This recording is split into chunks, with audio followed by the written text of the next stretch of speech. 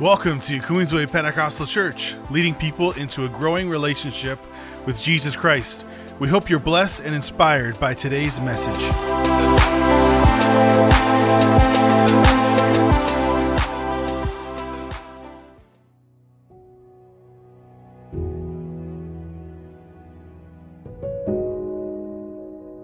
Well, good morning, everyone. Thanks so much for joining us today. Thank you to Pastor Katie, who's been jumping in and being a part of our worship time the last few weeks. I'm looking forward in the coming weeks and months. Our whole worship team is going to be coming together, a few of them at a time, and we're going to be recording some worship songs by video so that all of us joining in on Sunday morning can take part in worship with our worship team. I'm really looking forward to it. It's going to be really great.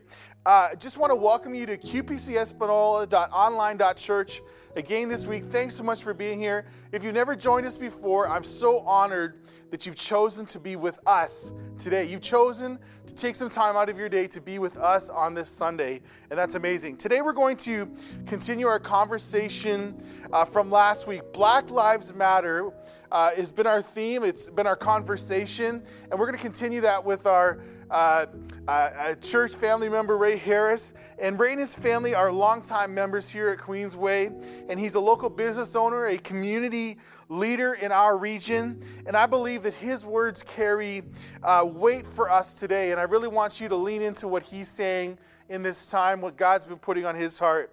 Just as last week, I want to encourage the rest of us who are watching, who are learning, with these three words: lament, listen, and lead.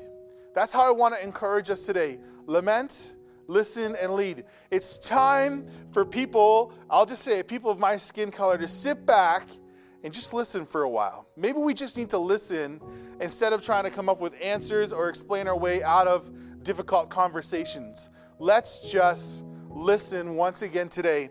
Our scripture theme for the last few weeks and today continues to come from the book of Micah. It is this, Micah 6 verse 8. So many people love this passage. It's one of my favorites. He has told you, O man, what is good and what does the Lord require of you, but to do justice, to love kindness, and to walk humbly with your God. God requires us to do justice, to love kindness, and to walk humbly before God. Before we get into today's message, I want to quickly update our church family on really what I believe is exciting news that we received this week from the government of Ontario. This week I posted a video to our YouTube and Facebook and Vimeo and Instagram and anywhere else where you can find us. I posted a video about our reopening process for Queensway here in Espanola. I want you to remember these three specific things. I'm going to put them up on the screen. Three specific things for our church family. Number one, we are staying online and have no plans to stop with our online Sunday services. The way you see me right now, this is going to continue moving forward. We're not going to stop with this. We're going to keep on going. As stay-at-home orders begin to lift in the coming weeks and months, this won't change. We're still going to be online. Well, Pastor, what happens when we're allowed to do whatever we want, whenever we want, with whoever we want? Doesn't matter. We're still going to be online every single Sunday. We are online. We believe that hundreds of people have connected with our church services from not just around Ontario, but specifically throughout our region in the last 3 months. And we want that to continue. We want to give people we want to give people a greater glimpse into Queensway. Yes, if you watch online and then come to church in person, it might feel slightly different. I'll be honest. Maybe you'll sit beside someone in church that smells a little bit. Maybe you'll sit beside someone in church that makes loud noises. That probably doesn't happen when you're watching in your living room or in your TV room on Sunday mornings or in front of your laptop screen or whatever. But the truth is that we want to have the same feel online as we do in person. Things may be slightly different, but in general, we want the same environment, the same feel. The songs will be the same, the message will be the same, and everyone will get opportunities to get involved. It'll all be the same. So whether you come in person or you stay at home, doesn't matter. Your experience is going to be the same whether it's online or in person. So that's the first thing. We're staying online. I want you to remember that. We are staying online, okay? The second part is this. We're coming back back with a drive-in church service on Sunday, June 28th, which is 2 weeks today, in case you're wondering. And that Sunday service is going to be at 4 o'clock. So in the morning of Sunday, June 28th, we're going to gather online. And in the afternoon, we're all going to come together for a drive-in church service at 4 o'clock right out there in our church parking lot, all right?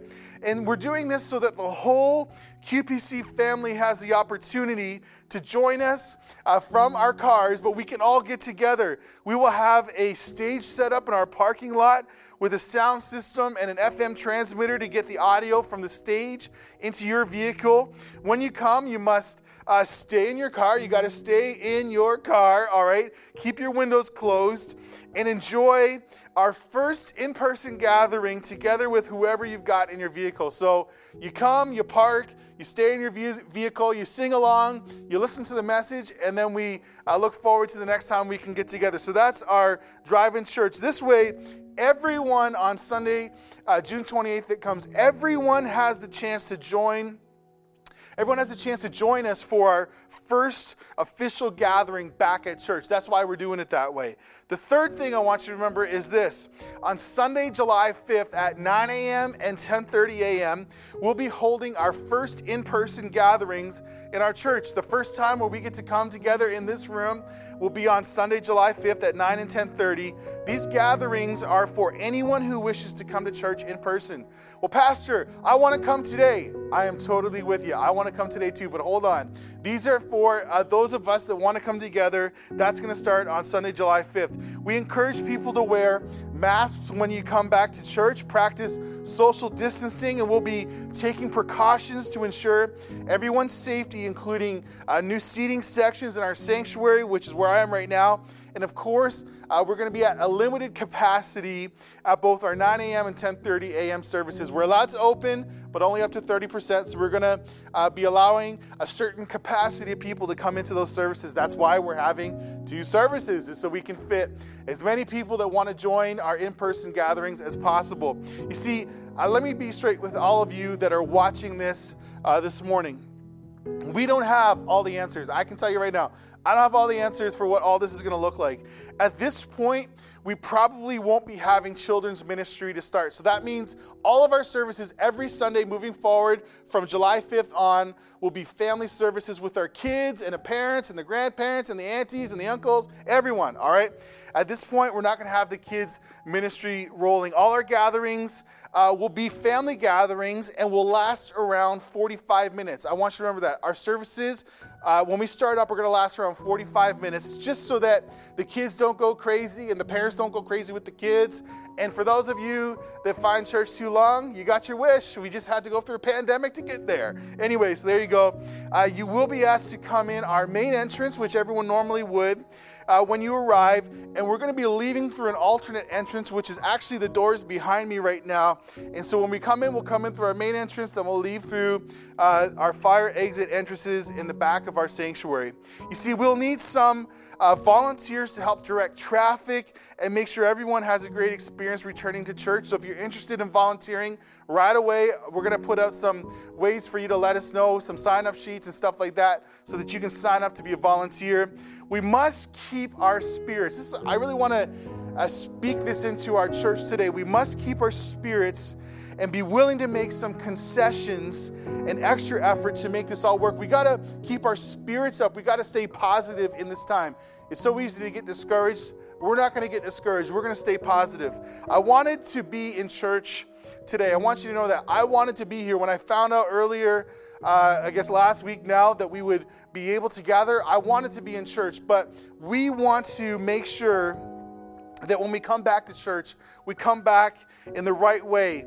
And it became clear that we couldn't do so. We couldn't come back in the right way for this week while still offering a safe environment for everyone. If we had all gathered today, it wouldn't have been safe. I can guarantee that. It wouldn't have been safe, at least to the level that we expect moving forward. Each Sunday, we will update you on what's coming up and everything you need to know. So stay tuned. I'll update our church by email, Facebook, Instagram, YouTube. In our Sunday service gatherings, we'll update. You've already heard from Pastor Katie today, updating about drive-in church. So there's lots happening, lots coming up. Just remember, church online is going to keep going and is here to stay. Secondly, drive-in church services will be Sunday, June 28th at 4 p.m. And number 3, in-person gatherings resume Sunday, July 5th at 9 a.m. and 10:30 a.m. Stay tuned for more details. Let's pray for our nation right now, today, right in this moment, and look forward to my discussion with Ray Harris. Let's pray today. So God, we pray that the power of the Holy Spirit would come down and would fill our hearts in this moment, would fill us from the top of our head to the soles of our feet. We pray for those who have been oppressed and have not had their rights heard. We pray for the Black people in our community, in our province, in our country that are rising up to say enough is enough, and we partner with them. We believe that Black lives matter in these days, and we want to do our part to bring awareness to what is happening in the lives of those in our community, in our province, in our country, and around our world. So God, would you shine a light on this evil in an even greater way in these days? God, that you'd fill our hearts with unrest and a desire to do justice, to love and to walk humbly before God. So Father, would you do these things in this time? We also pray for churches that are reopening. Some have started today, some will start next week, and some will start in the weeks to follow, just like us. And I pray right now, oh God, that you would minister and you'd strengthen pastors and leaders across our province. That God, you would give them wisdom and foresight. And God, when there's lots of unknowns, Lord, I pray that we would seek the wisdom of God to see your will accomplished in this time. God, this is not the time for churches to go back to the way we were or to go back into that little private nook in our town or region or city. No, we are to rise up and be a light in darkness. We are a city on a hill, not to be hidden. So God, I pray in these days that we would rise up, we'd stand up, and we would lead your people with wisdom and honor and grace. And God, would you be with, again, pastors and leaders. We pray for our own pastors. I pray for myself that you'd help me, Lord. We pray for our board today that you'd help them as well. Give us wisdom in these days, we pray. In Jesus' name, everyone said, amen. Let's hear from Ray right now. Hearing all that stuff about your experiences with the police, yourself, friends, etc., over the years on both sides of the border, so to speak, I can't help but think in these days, what does all this mean for us in Espanola on the North Shore here? Sometimes things that happen in cities are different than things that don't happen in cities. But that doesn't mean that these racism issues don't exist in our own town, in our own community, or communities like ours. And so what I was just wondering, and if you could kind of speak into, is just how these issues affect us. And it doesn't have to be your own story, but just how they affect us in our communities like Espanola. And or do they not? Like I obviously I want to hear what you have to say. I'm not so concerned about what my own thoughts are on that. Just this past week we saw some I guess I don't want to say protests, but just signs of support in Espanola with young people gathering and supporting the Black folks in our community. So how does that look in Espanola? How does it look in North Shore? What are those things like for us in these parts? Well, moving from the city, as a father of many kids, and I wanted somewhere wholesome, realizing where I came from. People always talk about, where you come from reflects who you are, kind of thing. Where I came from, a small knit community, as many in the Caribbean. I wanted somewhere like that to raise my kids because I saw the city getting out of hand. Opportunities, that kind of thing. The socioeconomical opportunities for kids growing up, especially, African Canadian kids. Right. In the city, you're there and the ones you want to emulate after are obviously athletes, right? But there's the other side of the spectrum that there's, people doing bad things out there, you know what I mean? The people with illicit substances and so forth. And, these kids, figure, the only way to do, I can't come out of here being this or that. This looks all right. And, then they get involved with the other side of the law. And, so I wanted to raise my kids in a wholesome place, and I kind of knew Espanola before. In my travels passing through, I would set up at one of the local fairs in Massey here. And I knew the area, and I knew the demographics, what needed to be here. And they were always welcoming when I came. So I came and I set up the business here. And, I figured if anything, it would affect positive change. Through my experiences in Ontario and in parts of Canada, the people in the smaller knit communities have no recourse but to rely on one another, right? And the image of what they are shown through their own eyes are what they're going to believe, right? The old adage of, one of the things is, you're growing up in a city, not meaning to jump back and forth, but growing up young, you would see an older white lady passing or heading towards you on the sidewalk first, and she sees someone of color like myself, first thing she does is grip her purse tighter. Or she would actually cross the road. So I'd always wanted, how can we affect change? And one of the things is that show people that whatever learned behavior that they found to be, or they thought was to be the status quo, isn't that. They are hardworking people like myself, would come to them, okay, that there's this young Afro-Canadian person, and I don't care what people say. This gentleman owns a business. This gentleman is a provider in the society, kind of thing. One of the first experiences I had, there was a few minor things. I remember one of the first experiences I had when we came to town. We had just finished a Massey fair, and I was coming home, and we came up the highway, crossed the bridge, and we noticed a police officer, at the time it was Espanola Police, going the opposite direction as we were going. And it was myself and another business associate had our own vans, these big cargo GMC vans. He saw the windows are down, and he saw our faces, and just turned right around and followed us all the way up Center Street. When we first moved to Espanola, there wasn't a lot of rentals here. It was a very, very tough situation. We looked everywhere. So, and experimental, we were staying, I believe, at the Marshall Motor Inn, it was called, or whatever. That's where we found a place to rent for the interim. And so he followed us all the way down. No lights, no nothing to pull over. We turned into the Marshall's Motor Inn, the motel. And we were tired because we just finished working and setting up and tearing down on Sunday afternoon. It was probably maybe 11 o'clock. And we just wanted to go to bed because we were up early. And so pulled into the driveway, out of the car, our vans, and started, taking our personal effects. And so the officer turned into the driveway, pulled in behind the van that was my business associate, and what are you guys doing here? And so he's been through a lot, just like myself in the city, and it's like, okay, well, we're tired. We don't want to go. Like, what do you mean, what are we doing here? What are you doing here? Right? And he goes, well, that's not really the question. I'm the one asking the questions.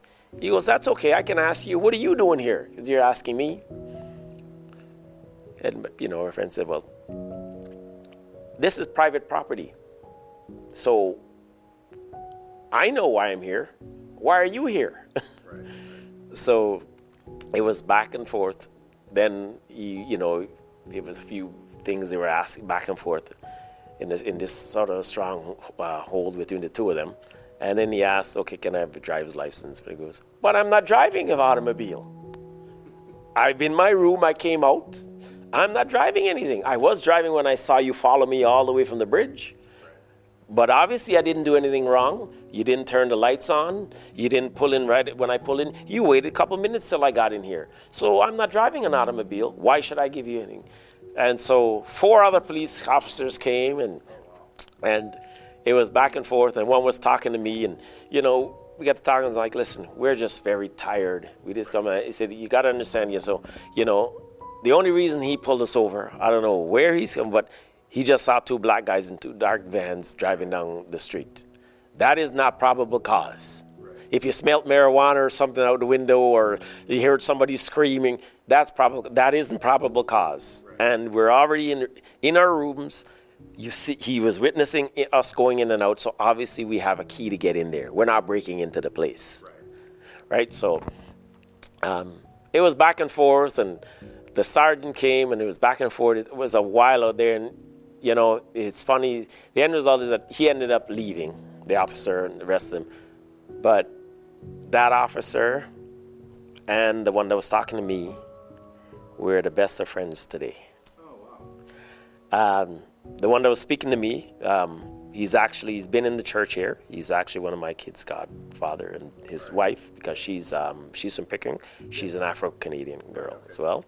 And the other one, Jason, he's, you know, I know him very well. He's, like I said, he later came, and we've gotten sports stuff. He played for me in basketball and stuff. Like I said, we go hunting and stuff together. We've gone fishing. So it just, you know, later on and talking to him, the problem is that these guys come out of their college, their schooling, they're taught certain things. And one of the things, and unfortunately it's a learned thing, is that when you see an African Canadian person, you're to assume the worst. Right. That's the learned trait that these guys pick up. And not just from speaking, I know a lot of it. Funny enough you say, because I was going to become a police officer. I don't know if you know, but the stages are is when you go and you do a physical test along with a written test.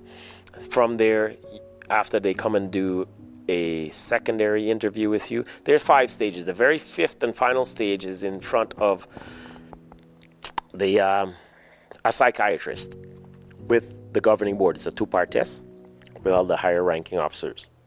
So I had gone all the way, because I wanted to affect change. Also, there wasn't a lot of faces in the policing department. Right. There was actually a big issue with the policing test, where racial bias was. They found I was one of the first. With there, it was in Toronto at C.O. Brick College. What happened is there was a reporter from City TV News named Jojo Chinto, an older gentleman. The year when I wrote the test, the very first year, there was 4 of us of Afro-Canadian culture there. All 4 of us passed it, but they were doing an investigation I didn't know into it, and they found the testing to be racially biased. It was on City TV News years ago. We're talking probably in the late 80s to early 90s. Right. And so we were recalled to do the test. And they changed the format of the testing because of Mr. Chinto's outspokenness. And I passed the test along with one of the other guys. Okay. Right? But one of the things, knowing, like I said, one of their mandates, I have a lot of friends with these 2, like I said, that I know in town that are police officers now with the OPP. That's one of the things. They, you know, I don't know why. I want to think that it isn't something that they learned in college, but when you come out now, you are assigned a senior officer.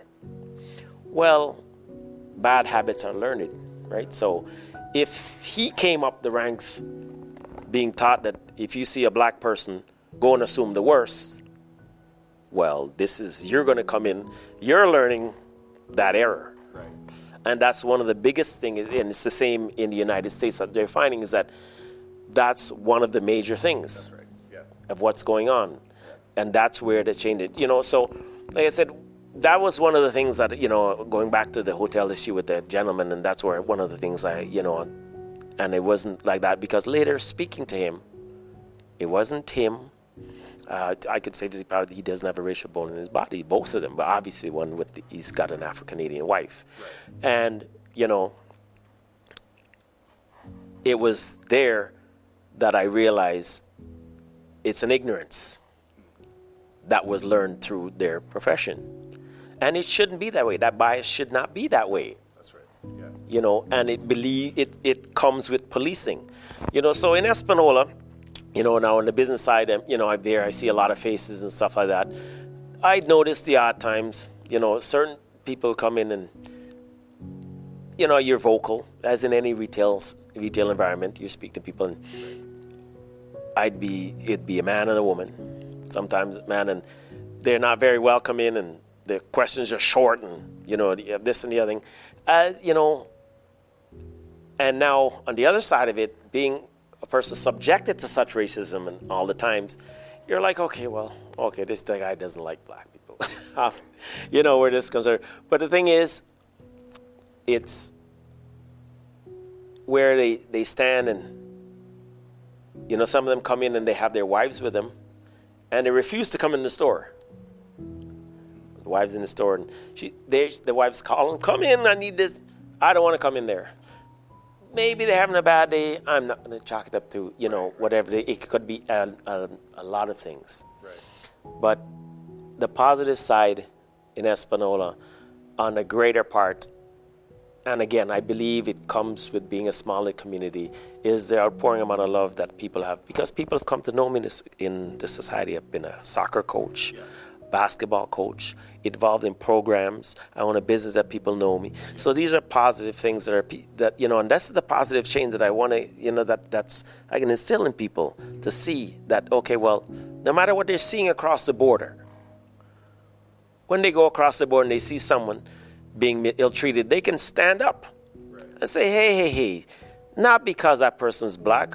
And they can say, how do you, listen, I know black people, they're hardworking, they're contributing in society, they teach, these are the positivities that's going to be a positive change to this whole racism thing. Like I said, Canada is far, far advanced in this, where the United States is concerned. Far, far advanced. People are now like Espanola, a small knit community like this, where, you have your church family, everybody, you see each other, you have great friends, people embrace you. Right. When you come into the community here. I have friends I've taken up hobbies. I'm a hunter, I'm a fisherman. And I have friends who say, hey, you like to fish? I've got a bunch of guys that we go fishing all the time. Come out with us. Right. And, there I am stuck in the middle of nowhere with these guys, and I'm there with 5 or 6 or 7. Now it's grown to about 15, 18 white guys. Yeah. But guess what? They look out for me as if it were my own looking out for me. Right. And they are my own because we're brothers, so we share the same blood. We're the same children of God. Yeah. Right? That's what I mean as it their own. Yeah. That's what they see. A person, they see a friend, where I can call upon people in time of need or help, and they'll be there. Right. And that's the beauty of that small, and that's what this thing needs. It needs to have more small knit communities, like people in Espanola, coming out and going out in support of what's going on, and like we're going having a protest like they did in Espanola. One of the ministers, outspoken minister, for racial advocacy in the United States, and he said it, and I see a couple of them. Don't agree with everyone. He was the one I agree with, because he says, what? It isn't enough that we as black people go out and effect change, but protest. But when change will be effected is when white people start to go out and protest for us. Okay. And that's where the change will affect. Right. You can see, because people are going to look around and say, okay, well, hey, look, it's not right. Yeah. Yeah. There's strength in numbers where a white person said, it's not right. There's got to be effect change, and it goes a long, long ways. I have a family of nephews and cousins that are young men in the United States, and I worry over them. When I drive to go visit my parents and my family member in the United States, anytime I see a police officer, I'm terrified. And you shouldn't be that way. Right, right. Police are there to support the people. Yeah, yeah. That's how it should be. You shouldn't have to be fearful of police because of your color. Right. You shouldn't be fearful of police at all. They should be there to help. To be, that, hey, you're called and they're there to help. Yeah. It shouldn't be that way. Yeah. But in Espanola, like I said, it's it's good. That tight-knit community, right. like your church family. I have friends outside that don't come to church and I can talk to minister. You know, they know me and I know them. You know, their kids and my kids. You know, you live in the same community. You share the same beliefs. It's a struggle for life, all under one umbrella. Right. Well, thanks so much, Ray, for sharing with us today. I appreciate your honesty. I appreciate your willingness to come and speak to our church family. I'm hopeful that not just our church family will view this, but others in our community. Just to hear your words, I think they're very important. You are a community leader in our community with your business, as you've mentioned, as well as the sports programs you've been involved with and run yourself. And I just think that your words carry weight. So I'm just so grateful that you came to share with us today. And, you know, I like what you said. Like, let's believe that when white people are standing up for their black brothers and sisters, that's the change. That makes a difference. We believe it will. And, you know, we're all part of this, even us in Espanola. We're all part of this. And, you know, that's what is so important to talk about this. So thanks so much. I appreciate it. Pray God blesses you and your family. Thank you, Pastor. Thanks so much, Queensway, for your interest and desire to learn the last 3 weeks. As we've continued on this theme, Black Lives Matter, I wanted to have a conversation with someone that we all know that has a story to tell. And there's so many other stories. We've heard other stories in the past week from our members in our congregation about their own experiences. And we want to lean into this situation and give leadership and be light in darkness, just like we prayed for earlier. You see, we must all do our part to stand for injustices in our town, in our region, in our province, in our country, and even throughout the world. We must rise up. That's a Christian responsibility. If you call yourself a Christian today, that means you are going to rise up against injustice whenever you come across it. We must stand up for injustice. Always remember that. Remember what the Lord has required of you and me in this time and in all times. It says this, Micah 6 verse 8, to do justice and to love kindness and to walk humbly with your God. That is our calling in these times. And that's my prayer, that would resonate deep within our hearts in these days. Remember, Queensway, it's time to relaunch. It's time for a rebirth in these days. Drive-in church is going to be Sunday, June 28th at 4 p.m. I want everyone to come. Fill your car with your family. Bring them on out. We're going to have a great time celebrating our comeback together. In-person gatherings resume Sunday, July 5th at 9 a.m. and 10:30 a.m. Online is here to stay. Keep tuning in every week at qpcespanola.online.church, and we will be here ready to go with the Sunday gathering each week at 9 and 10:30 a.m. God bless. Have a great day. See you next Sunday. And as we see you next Sunday, it's going to be Father's Day. We're going to hear from our dads. It's going to be a great day. Come celebrate Father's Day together with us next week. Don't miss it, church. I'm super excited. We're going to be together physically in just a few days. It's going to be amazing. Stay tuned for more details. Have a great day. God bless.